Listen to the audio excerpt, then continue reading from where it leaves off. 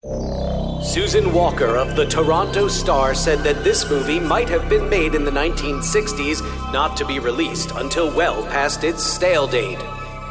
Peter Rayner of the Christian Science Monitor called it a passable example of the British species of comedy. And Examiner.com critic Jeff Beck said of its 2010 remake, "What we end up with here is the most pointless remake since Gus Van Sant made his shot-for-shot remake of Psycho." On this episode of Ruined Childhoods, we decide the fate of Death at a Funeral.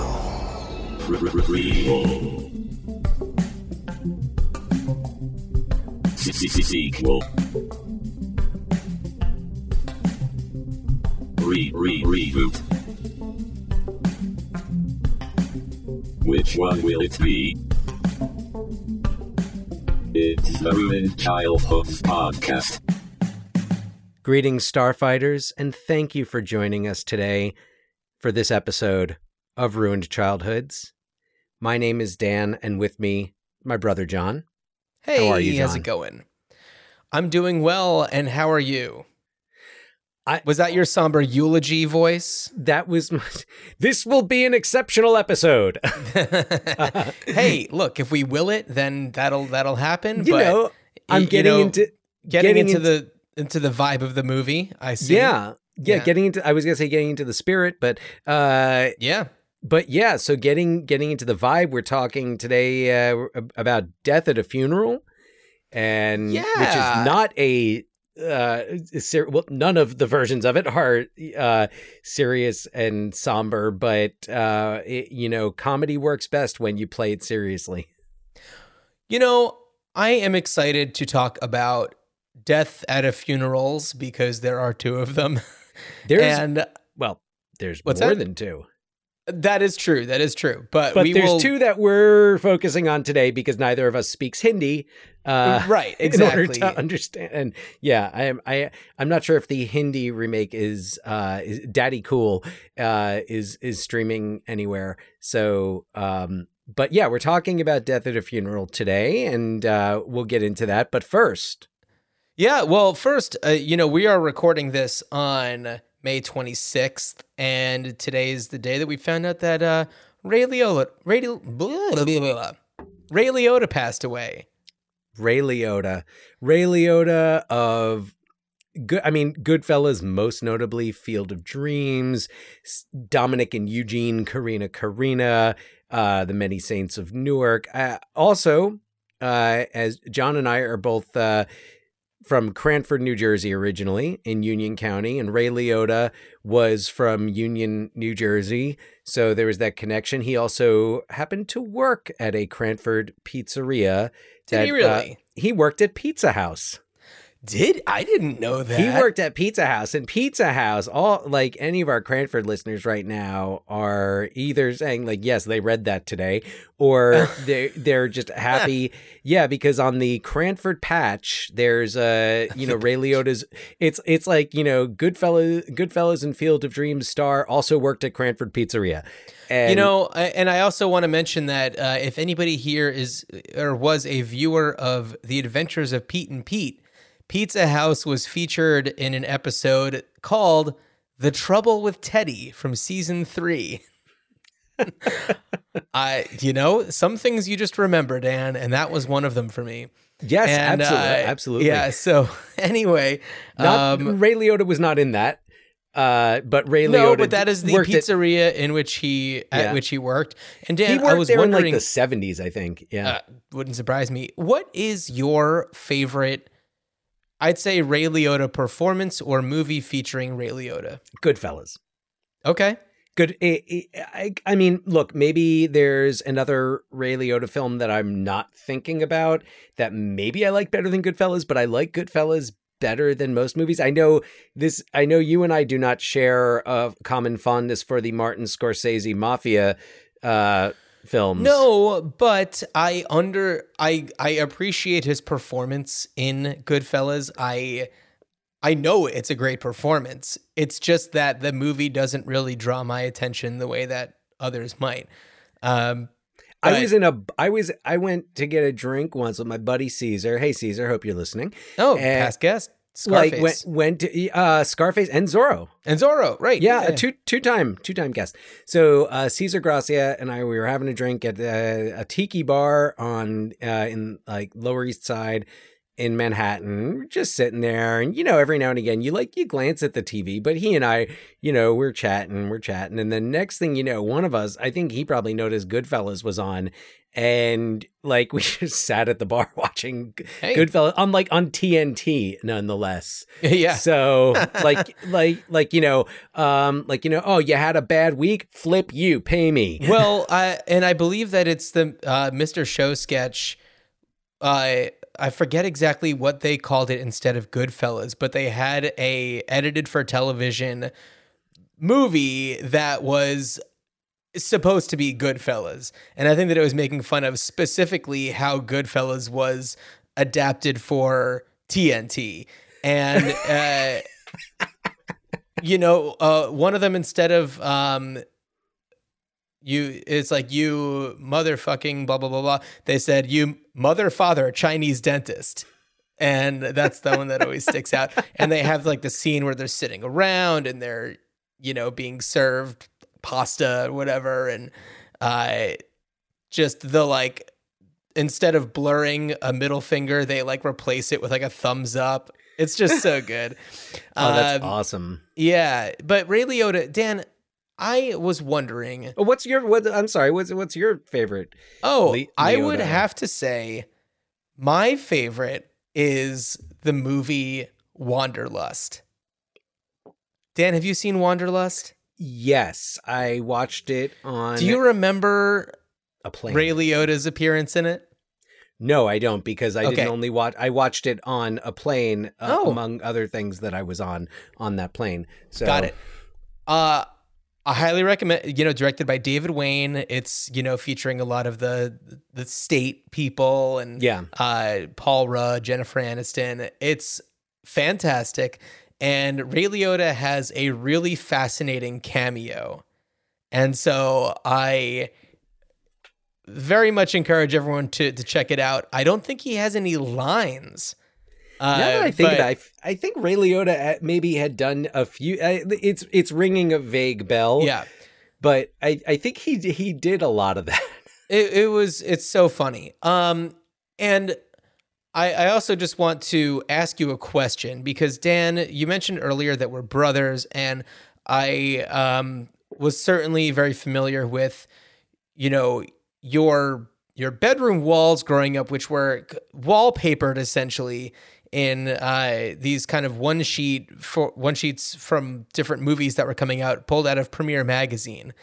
And allow me to make a correction. Magazine. These were all movies that I had seen. The rule was it didn't go up on the wall until I saw it. Okay, that's fair. That would be fraud. And you also did have some other, I think, just posters. I think that there were a few posters. I had some full-size posters, and I could probably tell you what some of those. I had a full-size poster of Career Opportunities with Frank Whaley and Jennifer Connelly. I had a Jennifer Connelly crush. Oh, who didn't? And then I think you also had a full-size Terminator 2. I don't believe so. You don't believe so? I don't think I had Okay, a full-size so Terminator 2. Dan, I feel like at some point on your door, and you and I had doors that were adjacent to one another. Catty-cornered. Well, no, because then that would be across the hall, but diagonally. Oh, yeah. Right. So anyway, did you have a poster with Ray Liotta on it, his face really big, poster or Premiere cutout, to your recollection?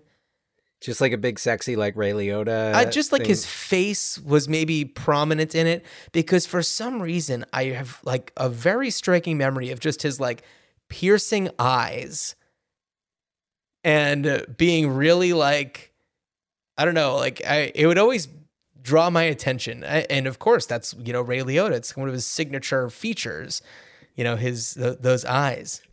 Not that not that I can think of. And I feel like at some point you maybe had something on your door that with Ray Liotta on it. I'm trying to think of what else I would have had with, because it wasn't Goodfellas. In fact, the Premiere Magazine Goodfellas. No, it one wasn't sheet, Goodfellas. Oh, no, because I could tell you what happened to that one, because when I was into like buying those like screenplays off of like those pirated screenplays off like, tables and, the Greenwich Village and things like that. And I had a Goodfellas screenplay and I put it in a binder and I pasted the Premiere ad to the front of the binder. It still exists. I think I gifted it to a student who is a aspiring screenwriter. Interesting. Yeah. Okay. Yeah. So no, not I cannot recall that there was a Ray Liotta face. Either it's a memory that I have that's been altered over the course of time. Perhaps I have some Ray Liotta trauma that I'm working through right now while we're recording this podcast. Oh, man. Or it never happened, or you're just not remembering any specific Ray Liotta movie poster that maybe you had on the wall. No, I'm checking IMDb right now. Okay. Looking. Well, Dan, while you are checking IMDb, I have a question for you, and this is another question. I don't know if I'd consider this news or a one more thing, but this relates to a movie that we have talked about before, and this isn't news because it's not news. This is something that's it's been a thing. It's just I only found out about it today. Dan, are you familiar with a movie in production called Guns 3? You're looking at me with a blank stare. Oh, no, I know what you're talking about. Full title, Guns 3, alias Billy the Kid. Yep. Oh, yeah. Sure enough, because I follow Joe Fusco on... the writer, yeah. Yeah. Okay. I followed him on Twitter, and especially when we were doing our episode, our Young Guns I don't episode. recall that we talked about Guns 3. No? I don't believe so. Because I saw that and I was very surprised because there's no information about any of the plot details or anything. And it's only on a few websites, none of the bigger movie trade websites or anything. I think the biggest one that I saw it on was Looper, which I think is still a little bit of a lower rung. A Looper, a caddy. What's that? Bill Murray, Caddyshack, a Looper. So I saw it somewhere on Instagram, and then I dug a little bit further, and the only cast that it says is Christian Slater, Lou Diamond Phillips, and Emilio Estevez, who is also a co-writer and director. So very curious to see what happens. I love that it's just called Guns 3 because he's just like, well, we're not young. Right. No one's young in this. You can't call them old. Just guns.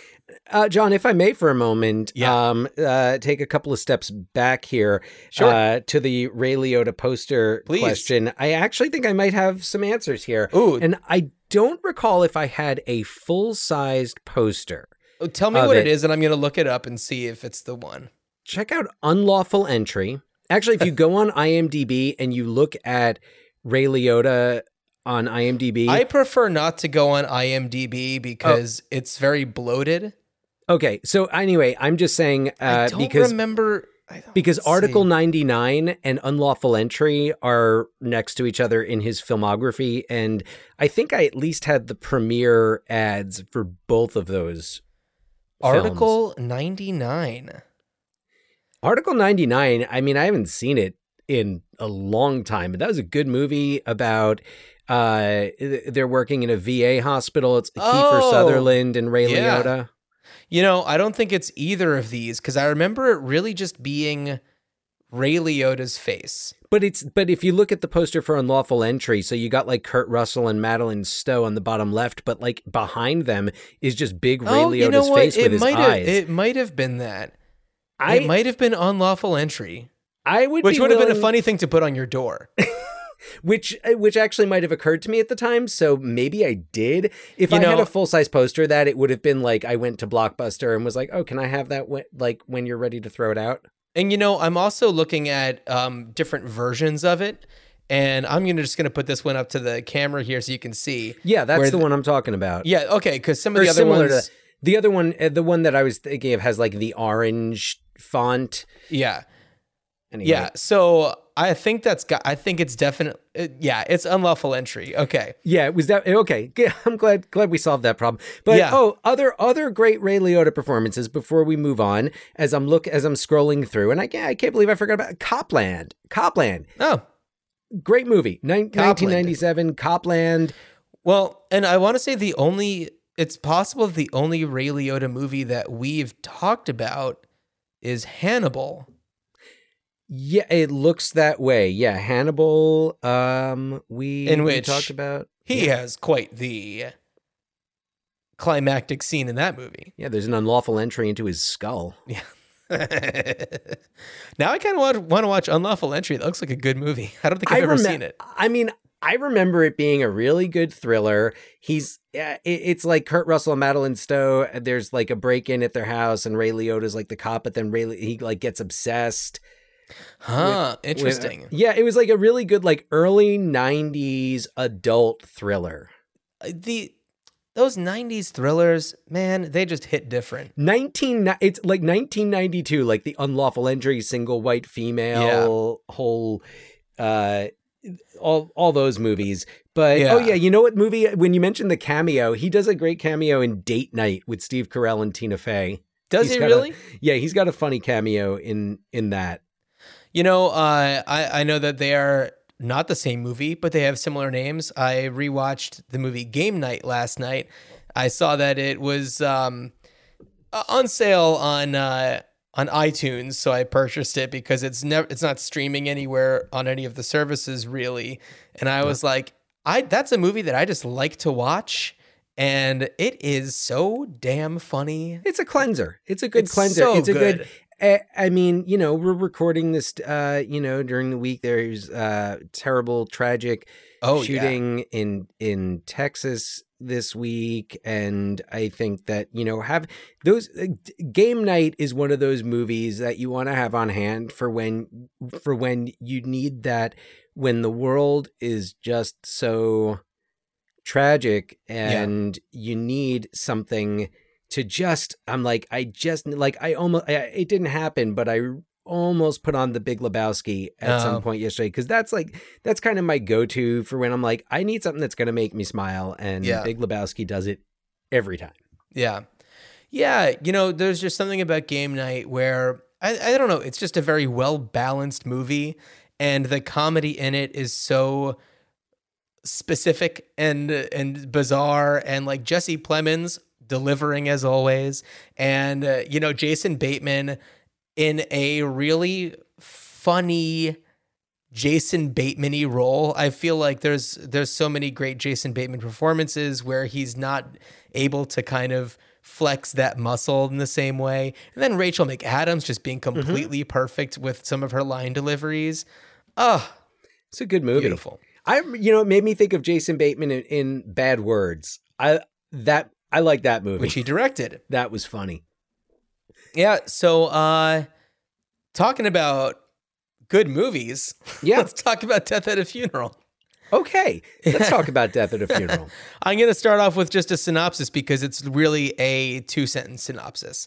Because this is one where, first of all, we are talking, I feel, equally about the 2007 and the 2010 versions, because they're so close together that it's hard to really call it a remake instead of just like another attempt. I actually feel like it's almost like the most remakey remake. There could be, because it's like it's the same screenwriter and right. No. I feel like copy it's just paste. But the thing is, I feel like it's just other people doing the same thing. So it's almost like the originating cast of Book of Mormon, and then like a few years later when there's like a cast rotation and maybe there's been a few tweaks, it's not a remake, it's still the same thing, but it's just slightly different. Yeah. I mean, look, of course we're gonna discuss that because the proximity of the remake, 2010, based on a 2007 original, the proximity of the remake,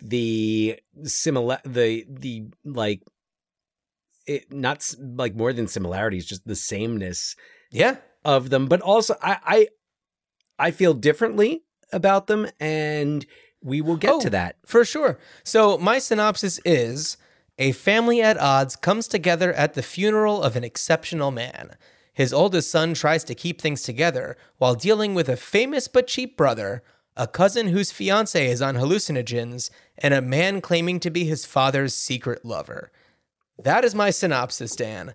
So I feel like, you're shrugging and smiling. There's not much more to say. There's not much more to say without either giving things away or just like getting too in the weeds. Yeah. Yeah. So the 2007 cast is, the foundation is the character Daniel, the son of Edward, the exceptional man, and that is Matthew Macfadyen, television's Tom Wambsgans, in a very different role from both that and Mr. Darcy. I think is the two roles he's known best for, and he's kind of just like, I don't know, baby-faced and soft-spoken and unsure of himself, and Matthew Macfadyen, I feel like after having seen him in Succession, I could watch him do anything and just know like, oh, I understand that this guy has got the goods. He's just so wonderful. Yes. Also in the cast is Rupert Graves as his brother. We have Andy Nyman, Chris Marshall, Peter Dinklage plays the secret lover. We have Alan Tudyk as the fiance on hallucinogens, which is always great to see Alan Tudyk. He's amazing. Yeah. Well, I want to. We'll get through this, and then I have so much more to say about some of these performances, especially his. Yeah, we have Daisy Donovan as his fiance, Ewan Bremner, Peter Vaughn, who is the elderly and curmudgeonly Uncle Alfie. Who else do we have? Jane Asher, Peter Egan. Yeah. It's a lot of actors that are more known to British audiences.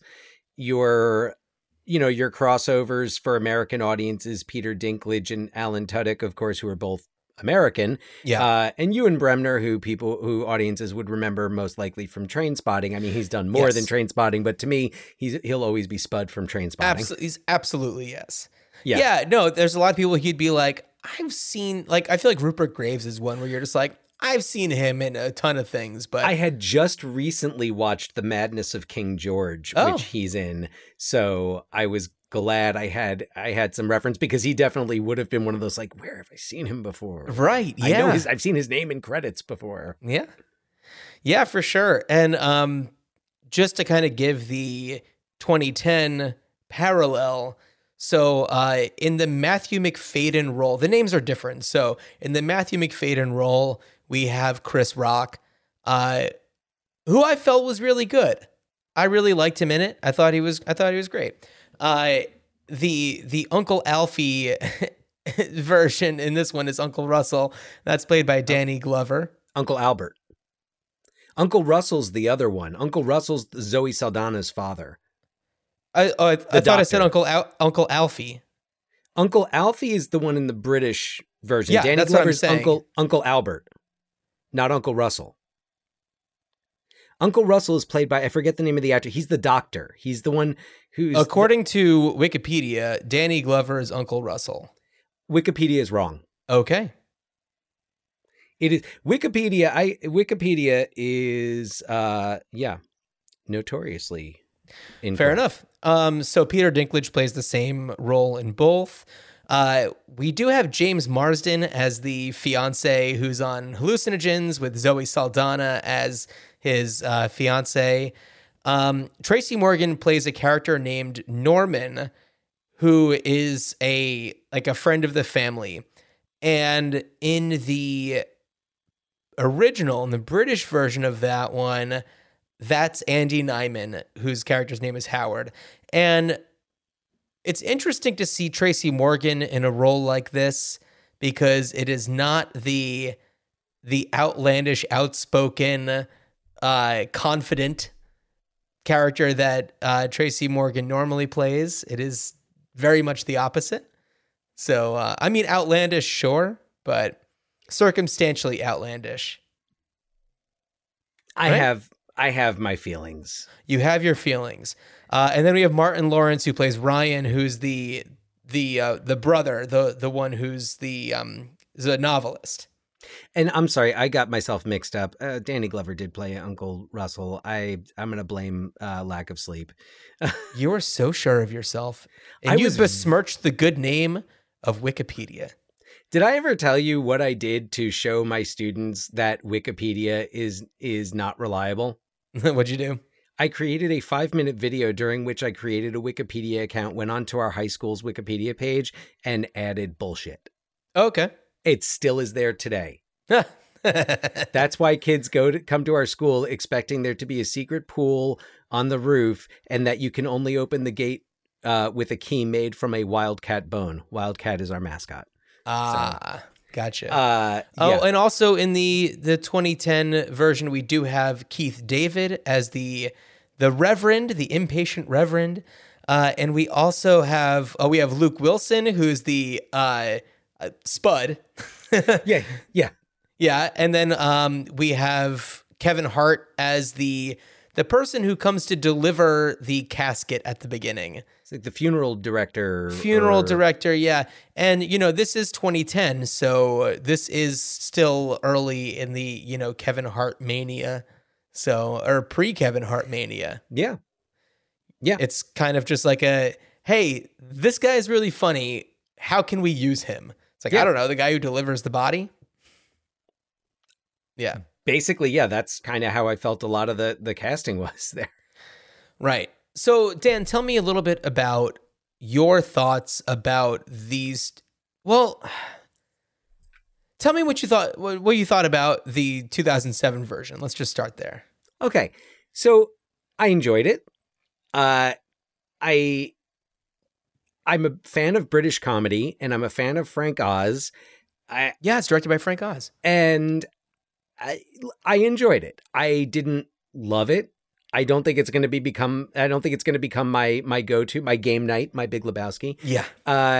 And I think what worked about it for me was that it was all of these things happening, and the British, and you can tell these people are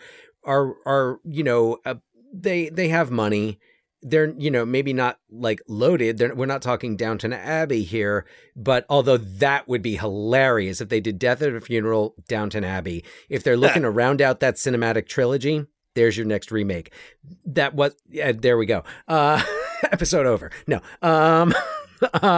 Death at Downton Abbey. But I thought that the situations were amusing. I thought Alan Tudyk was wonderful, and his anxiety from the beginning leading then into the where he's accidentally given this hallucinogenic with his girlfriend Martha believing that it's Valium, just to calm his nerves, because her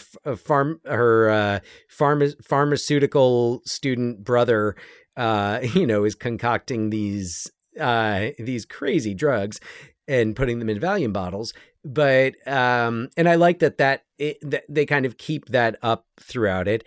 Actually, I kind of do want to talk about it in comparison with the 2010. Yeah. So, and this is what I liked better about it. And so first of all, I think Chris Rock does a really nice job as Aaron. And the tension is nice between he and Martin Lawrence, because Aaron in 2010, Daniel 2007 are these, aspiring writers who don't let anyone see their writing. and their brother is a like an author, but of like pop, more like, you know, pop, like beach reads. And I thought that a lot of like the interactions, like there's one scene where Daniel and Robert are arguing. I think it was when they're when they're kind of letting it all out, and the one is like, well, you left, you took off, you're all in New York and you can't even give me the money and all that. And he's like, well, like, you don't let anybody see your writing. What's going to happen? Is it going to be published posthumously? And I thought that the British version, it played so, it felt so real. Yeah. Whereas in the 2010, it felt more like, oh, we're gonna have a Chris Rock, Martin Lawrence diss off here. I also am admittedly not a big Martin Lawrence fan. I really like many people in the cast. Loretta Devine, who plays their mother. We didn't mention Loretta Devine, which also is another difference that I thought. I felt that the 2007 version stays just on the side of reality, whereas the 2010 version goes beyond. And there's a lot, like Loretta Devine's character, the mother, is overtly favoring the brother, the successful brother, and really kind of shits on Aaron.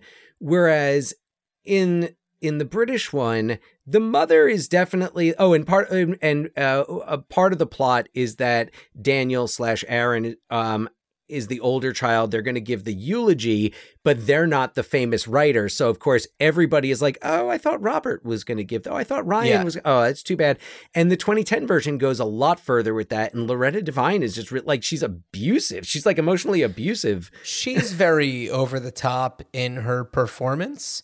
And I feel like that style works in a lot of her other films. Yeah. But in this, it kind of just seems a little out of place.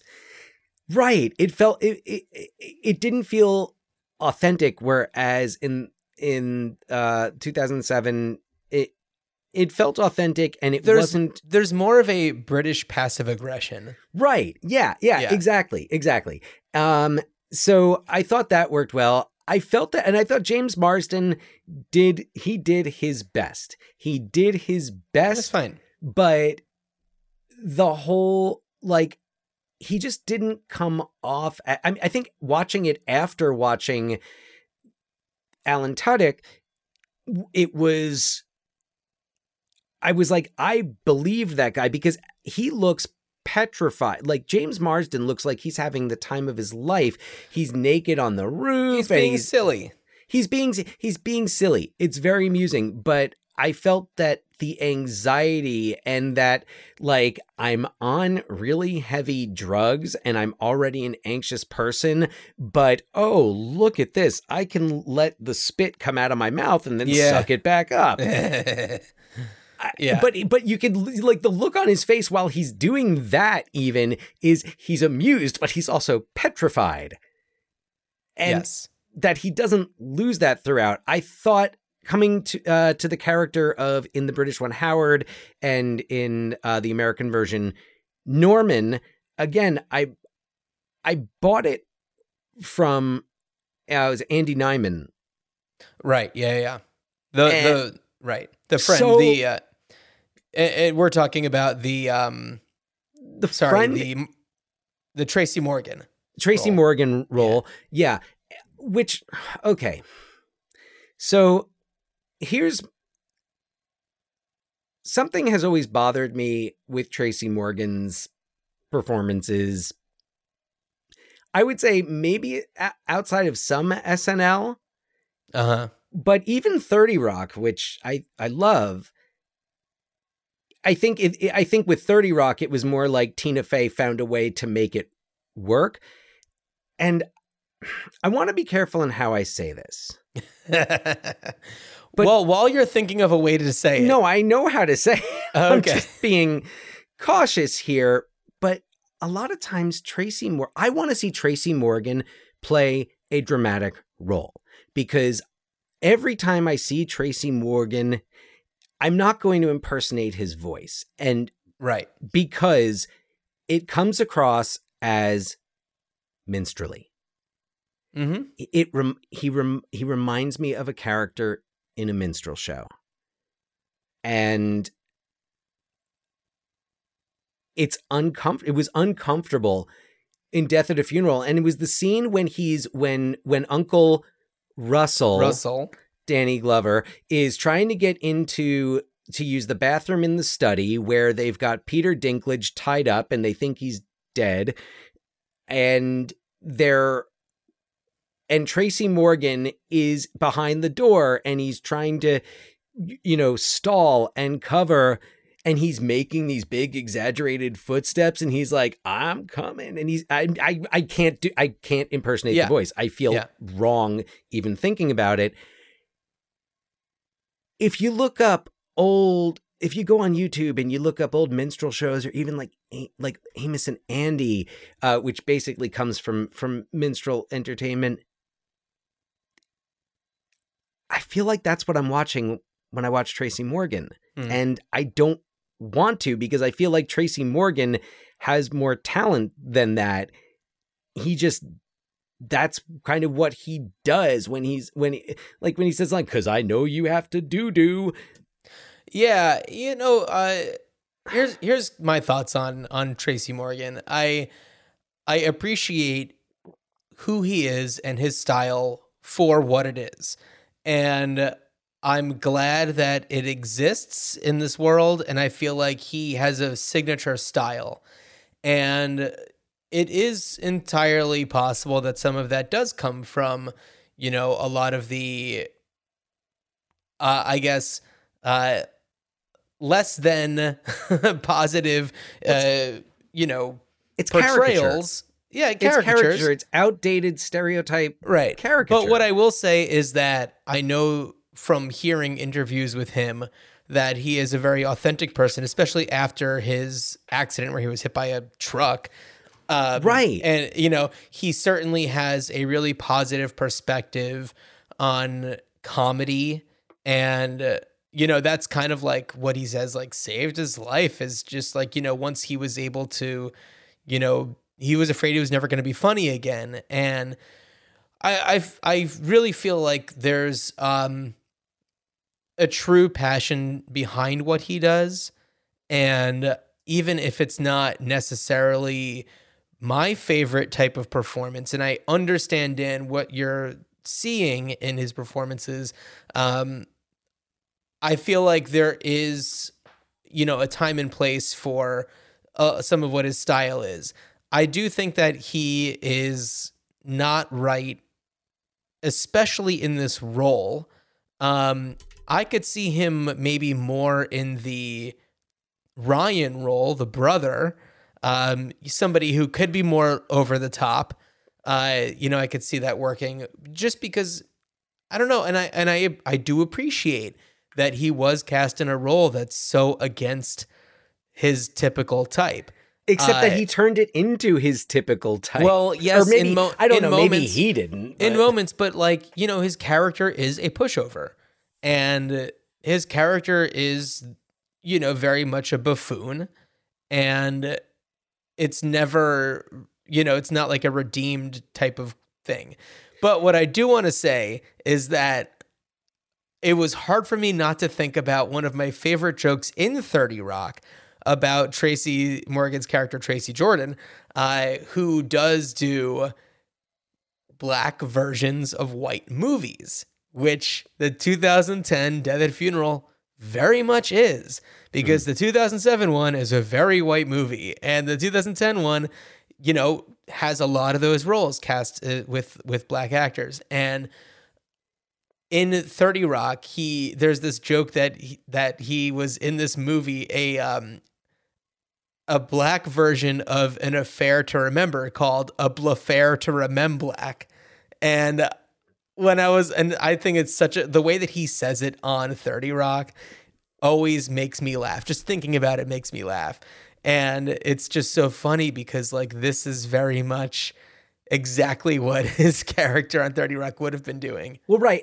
But for me, 30 Rock was the perfect channeling of that Tracy Morgan that Tracy Morgan comedy, that Tracy Morgan style into a character. And that show was so surreal to begin with. Yeah. It fit. Sure. Yeah. I think that this movie is still trying to play it, is trying to play things realistically. The director is Neil LaBute, who best known for things like Your Friends and Neighbors and Nurse Betty. Right. In fact, one of the reviews I had read suggested that maybe the 2010 version would have been better had Neil LaBute rewritten the script. I think that kind of going off of a different script would have been better. There were only like a few changes that, to them. And what's interesting is like some of the shots are identical. Like it's that much of a carbon copy. But what I didn't like was this addition that they made to the 2010 version where Martin Lawrence's character, Ryan, the entire time has his eyes set on a teenager who's daughter of a friend of the family. Oh, cringy. Very cringy because he's 40 in this, maybe even older. And this is somebody who they're acknowledging has just turned 18. Okay, John, you're nailing the segue here, and you didn't even know it, because my qualm with both of these movies, and there's a touch of that in the 2007. It is. I don't even remember it. It's like one little part where Robert is just like, oh, well, she grew up. And it's not like spoiler alert, at the end of the 2010 version, this teenage girl who just turned 18 the week before pulls up in her convertible to take Ryan to the airport. And my problem is some of the things that we are playing for laughs in these movies, in both of them. And especially the, I would say, homophobic aspect of it. Right. Which does, I think, play better in the British version because you have that sense of like the British, stiff upper lip. I still wasn't like comfortable. I still didn't love it. Yeah. So to kind of explain that a little bit. So Peter Dinklage plays the secret lover of the now deceased and is blackmailing the family, or notably the eldest son. So Daniel, the Matthew McFadyen character, or I'm blanking, Aaron, the Chris Rock character, for a certain amount of money, or else he's going to show everybody these photos of the two of them together that are of an intimate nature. And in the British version, I think that also, so Peter Dinklage plays the same character in both of them, and he clearly has adapted his acting style to kind of match the vibe of the different movies. Mm-hmm. And I see what you're saying about the homophobia feeling different. I feel like in the 2007 version, I don't read it as much as homophobia, because it's not that they are disapproving of the idea that their father was gay or bisexual. The shock is that he was cheating on their mother and having this secret relationship that she can't find out about. Because the way that Matthew McFadyen plays his response, because he is at the center of this, is, a panicked but trying to keep it together kind of demeanor, because there's a subplot where his wife is not pressuring, but insisting that he put down this down payment on a new flat for them.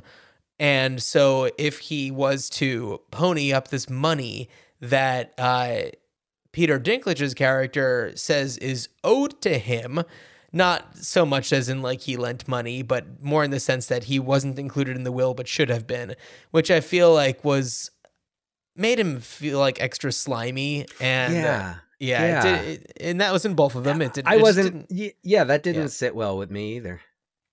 Yeah, he was just like taking advantage of them. And instead of it being like because when you first see him, he's like being very polite to Daniel, Matthew McFadden's character, and he's not being pushy about it until that moment where things finally come out. And it's almost like, because there's pushback about him kind of being recognized as this important person in their father's life, he's kind of like his hand is being pushed a little bit to take it to that extra level. Whereas in the 2010 version, it's almost like he gets there a lot faster. And it's like, that's always the motive.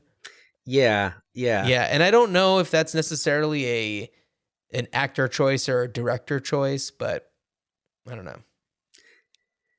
Yeah, so that was uncomfortable. I mean, there are a couple of jokes about his height, and the script was not originally written for that character to be played by and I'm forgetting what the technical term is. It for the type of dwarfism. A little person? Yeah, I don't. Is that okay now? Last I heard. Last you heard? Okay. But then they cast Peter Dinklage because he's awesome, and threw in a couple of things. So that that didn't bother me as much. But the whole, and in the 2010, you're right. I agree. There's more of the homophobic vibe in 2010, whereas in 2007, it's more of the shock of, oh, this like my father had a male lover on the side. What? It's almost like as if this day could get any worse. Right. And like the 2010 version, they play like the Dreamgirls thing. It's like, here's us at the premiere of Dreamgirls, which was like, I chuckled, but it's also like, okay. All right. Well, that was an easy one for you. Yeah. So, I mean, ultimately, I think my biggest problem with both of these is the script. I think that the cast and directors do their best with it. Yeah. Especially in 2007. Yeah. But yeah, and I guess another big change in the remake involves the character in the remake played by Luke Wilson, in the original played by Ewan Bremner. Right. Where he's this guy who in the 2007 version, like, he had a one night stand with the Martha. And sure. And now he's like basically trying to hook up with her again, so he's coming to this funeral. And in the 2010, he's invited by her father. And Zoe Saldana plays her. The father wants her to be with him because he is, they're like, they do business deals together and stuff like that. Like, he's more successful and more established. Yeah. And it was like there was more of a history between them in the 2010, whereas in the 2007, it was more of a, oh, your cousin Martha's going to be there. Oh, we had an awesome night 6 months ago or a year ago. I guess, yeah. Oh, let me see if we can make that happen again.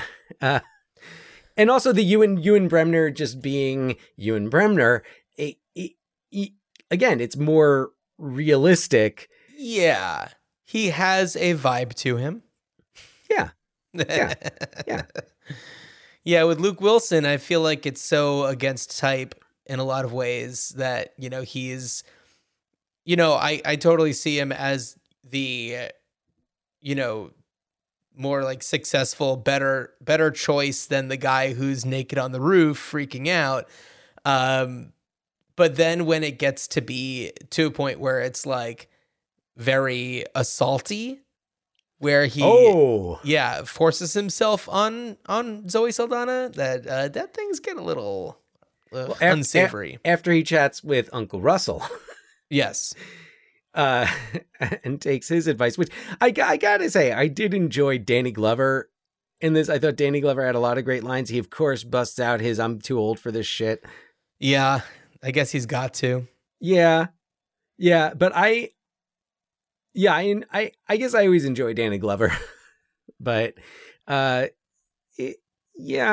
Oh, and then there's this whole thing where there's the feces humor in it, where the character Uncle Alfie, Uncle Russell, basically poops on Howard / Norman's.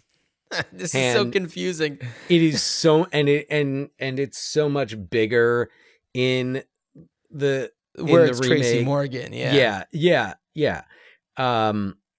Whereas in the other one, like it played into the character of Howard's anxiety, and also he's going on about this patch on his hand the whole time, and then like he forgets about that after he gets shit on himself. Yeah, right. So Dan, I feel like we're best to just move on and talk about what we would do with this movie. What do you think? Okay. All right. So I'll go ahead. So going into these movies, I hadn't seen them before, and knowing what I knew about them, my impression was that the remake would take the situation of this funeral gone wrong and take it out of the setting of that upper crust British culture and bring it to an set in America, African-American family. And like, I imagined almost like a soul food type movie where it's like, okay, so this is how this situation would go over with this culture Sure. because like, look, they're just like with My Big Fat Greek Wedding, like we can all enjoy them, but if you're Greek, you're going to appreciate that a hell of a lot more. So I thought, I was like, oh, this is a really interesting idea and concept to play with the idea of death and secrets and sibling rivalry, things that are, I would say, universally relatable. Maybe not the sibling rivalry part, but that's maybe not universally relatable, but I don't know, very relatable. And I thought like, oh, that would be really interesting, and a way that, it's when you go see a movie that represents your culture, and you're like, yes, yes, that. Right. And sorry to interrupt, but it's not that they didn't make it different enough. It almost looks like they shot it at the same exact location. Yeah. No. And it wasn't what I wanted. It wasn't what I wanted it to be, because I think I wanted something like more. I mean, I can't go ahead and call it like inauthentic, but why not take that idea and apply it in different, as was done in India with the Hindi version, which I didn't see it. Maybe it's again like word for word, shot for shot. Yeah. But my one idea, since that didn't happen, was like, okay, like, all right, yeah, I would, we grew up in a Jewish family, extended Jewish family, and we, certainly have a connection to I feel it's like any movie I think of about Jewish families, it's like Woody Allen is involved, and like, well, damn it, I'm not gonna watch his work anymore. I mean, there's Neil Simon, but Quick So- quick yeah. sidebar. When I saw the news about Ray Liotta, I was like, "Oh, I'm curious to know if he was a sleaze or not." And of course, when I looked that up, I saw that he's like a Woody Allen defender, and I was like, "Oh, all right. Well, I don't see any like Me Too dings or anything like that, but Yeah. yeah. Yeah. So my one idea is, why not actually adapt this idea, not just copy and paste and then make some changes, but why not actually, and actually have, writers and directors who have had those experiences, who are of those cultures, Yeah. do it. I mean, like, look, the Safdie brothers are not necessarily known for comedy, but I would be like, their portrayal of of Judaism in at least in Uncut Gems, which so far is the only film of theirs that I've seen. I need to make up, because Uncut Gems is excellent. But thinking about that, like, okay, so I would like to see, Jewish writers and filmmakers do, set in a Jewish family, and the same for other cultures as well. So there's that. That's kind of where I would go in terms of remakes. Now, what I think would work better would be a musical. Okay. I think imagine, I can so clearly see throughout the story, as Daniel, Aaron, whatever you call the character, as they're like that they sing as they're practicing the eulogy, and they have the cards out, and my father was an exceptional man. And then when it hits that point, because he's trying to give the eulogy, Peter Dinklage is trapped in the coffin with their father, and has awoken from his drug pass. He gets knocked out. He falls and hits a table hits his head on a table. And meanwhile, Daniel / Aaron is trying to finally give this eulogy and ends up shouting. So I'm imagining where the actor just finally, in the midst of all this chaos, belts this out. It's like, my father was an exceptional man. And there's so many other situations in this that I think lend themselves to musical comedy. A naked man on the roof. Sure. There's going to be a song called "That's Not Valium." Yeah.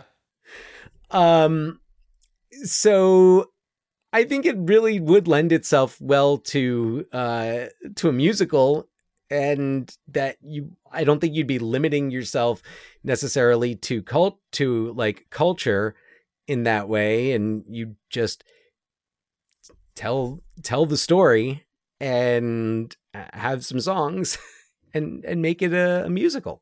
All right. I see. Those are my, and that of course, and the the Downton Abbey. Downton Abbey, yeah. That's a good one. Yeah, I don't know if I've mentioned. I think I have mentioned it before, but not in a while. But I'm a pretty big Downton Abbey fan. Have not seen the new movie. I do love, though, that in a cinematic world where basically we have franchises for the most part, aside from the few that break out. Your Everything Everywhere All the Time and massive All at Once. Thank you very much. Yes, The Unbearable Weight of Massive Talent. Yeah. Dan, I'm come on. riffing. I don't have these in front of me, but in a world of where everything is like special effects loaded franchises, that there's a Downton Abbey film franchise. There's an audience for everything. I love it. Downton Abbey's awesome. Downton Abbey, it's wildly successful, and they're finding new ways to tell these stories and to incorporate this family. And, it started off as this thing that's really about the divide between the upstairs and the downstairs and all that, and melding those worlds together, and it's kind of taken its own new direction. And you bring in A Death at a Funeral to Downton Abbey, and you've got a winner on your hands. Oh, I mean, just imagine what Maggie Smith would say.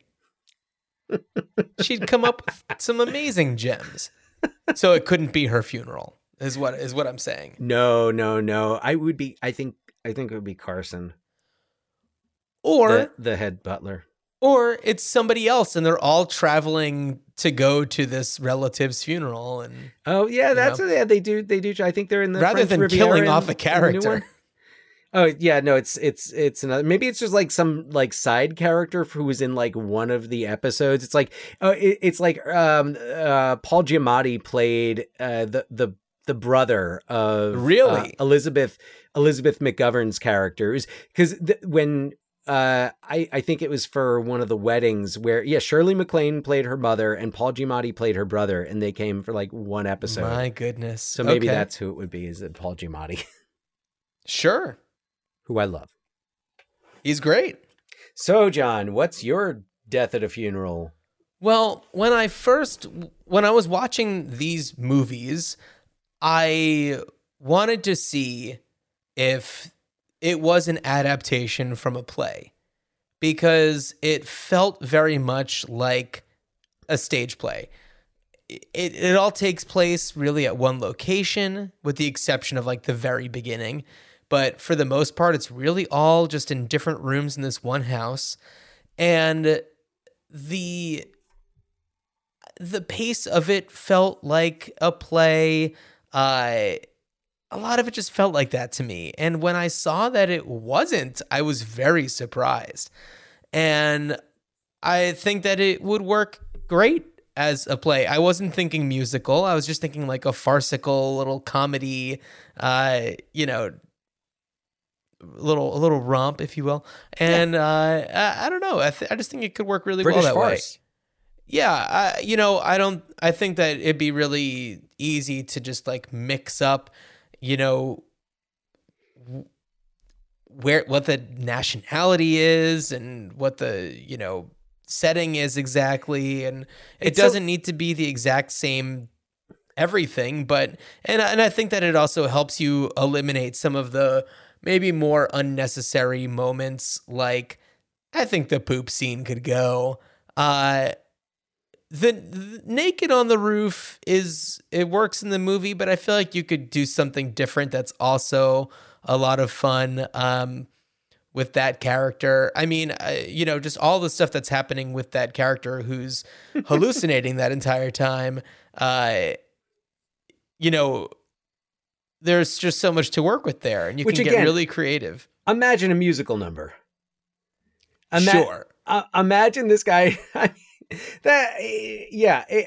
think theatrically it would definitely work. The musical, to me, it's adding that something new, but I think that, like you said, it's a translatable story, and this is where the 2010 version, I think, really missed an opportunity to actually translate the story.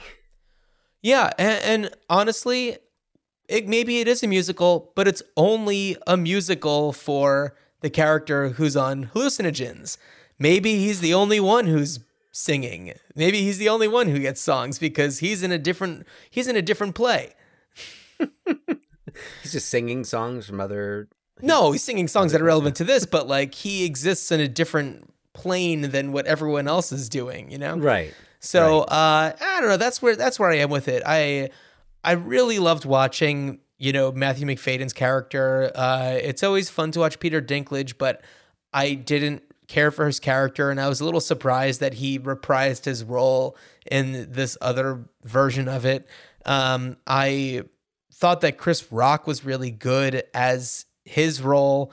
I liked seeing him be a little bit more subdued and just doing a little bit more like, it's not like acting, but it's doing something different than what he normally does. Well, I have to say, Chris Rock, if looking at the roles that he's done, especially on film, but also in shows like Fargo, Chris, yeah. Chris Absolutely. Rock has done.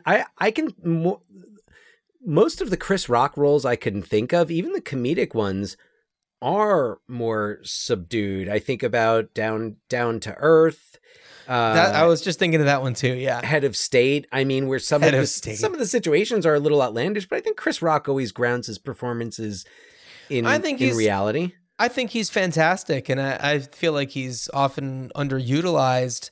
I mean, he definitely had, I think, in the early aughts, like a bigger boom, but between he had his show, absolutely. like the Chris Rock show is huge. Yeah, and everybody hates Chris. Everybody, but you mentioned Fargo. I mean, his role on Fargo was absolutely fantastic. He was so good in that. Not that we ever talk about that show and how great it is, but no, man, we really should. Oh, you know who's in that? Great actor. Don't know if we've ever talked about it. Jesse Plemons is in a season of that. Have you heard of him? He's really, he always delivers. When do we get a season 5 of Fargo? That's what I want to know. You know what? It'll come when it's meant to come. You're right. You're so right. So speaking about Jesse Plemons always delivering, I'd like to plug our TeePublic store, in which we have a shirt dedicated to, or not just a shirt, merch dedicated to Jesse Plemons. But a bunch of other things that are a lot of fun. Please check it out. We do have a link tree that includes that in our episode description. And we'd love for you to reach out to us, ruinchildhoodspod@gmail.com. We love to hear from you. We will certainly, read your emails on the show if we get any in. And Dan, is there anything you want to mention before we talk about what we're doing on the next episode? No, I'm excited to talk about what we're doing on the next episode. I am too. It's a favorite of mine. Is it a favorite of yours? It is a favorite of mine. Like it's one of those where it's not going to pop up on my like all-time top 10 list, but this is a movie that I've watched several times since I first saw it on VHS back in the 90s. And and it's one of those movies that I think even after the first time I saw it, I could come back at you with quotes and just describe my favorite scenes in it. So excited to talk about it next week. It's 1996's Flirting with Disaster, directed by David O. Russell, starring Ben Stiller, Patricia Arquette, Téa Leoni, Alan Alda, Lily Tomlin, Mary Tyler Moore, George Segal, David Patrick Kelly. Alan Alda, who is also fantastic in the aforementioned Wanderlust. Yes. And I also, we're talking a lot, during the months of May and June. We got Mother's Day and Father's Day, and, we're talking about family, movies that feature complicated family dynamics. And Flirting with Disaster, just to kind of tee it up a little bit, it is about this guy who's trying to track down his biological parents, and it is really astounding. And I'm excited to watch it again. It's been a long time since I've seen it. Absolutely. Well, and we'll be talking all about it on the next episode. Yep. Well, Dan, as you are, I don't think I have anything. As you are trying to delivering the wrong body to a funeral. No. As you are trying to find a good parking space at the funeral, I wish you a good journey. Good journey.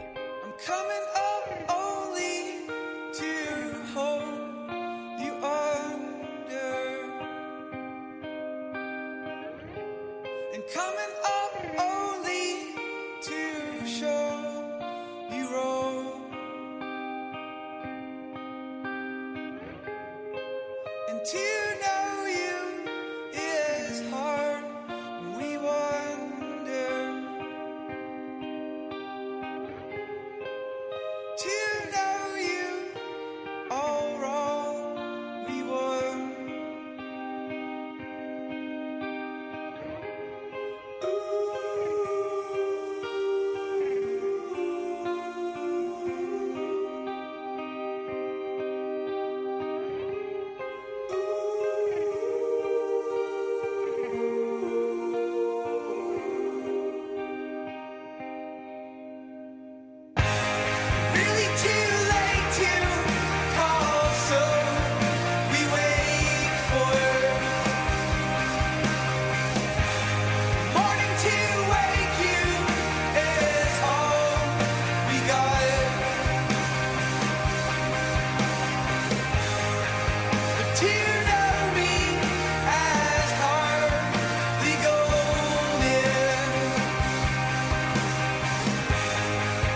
Till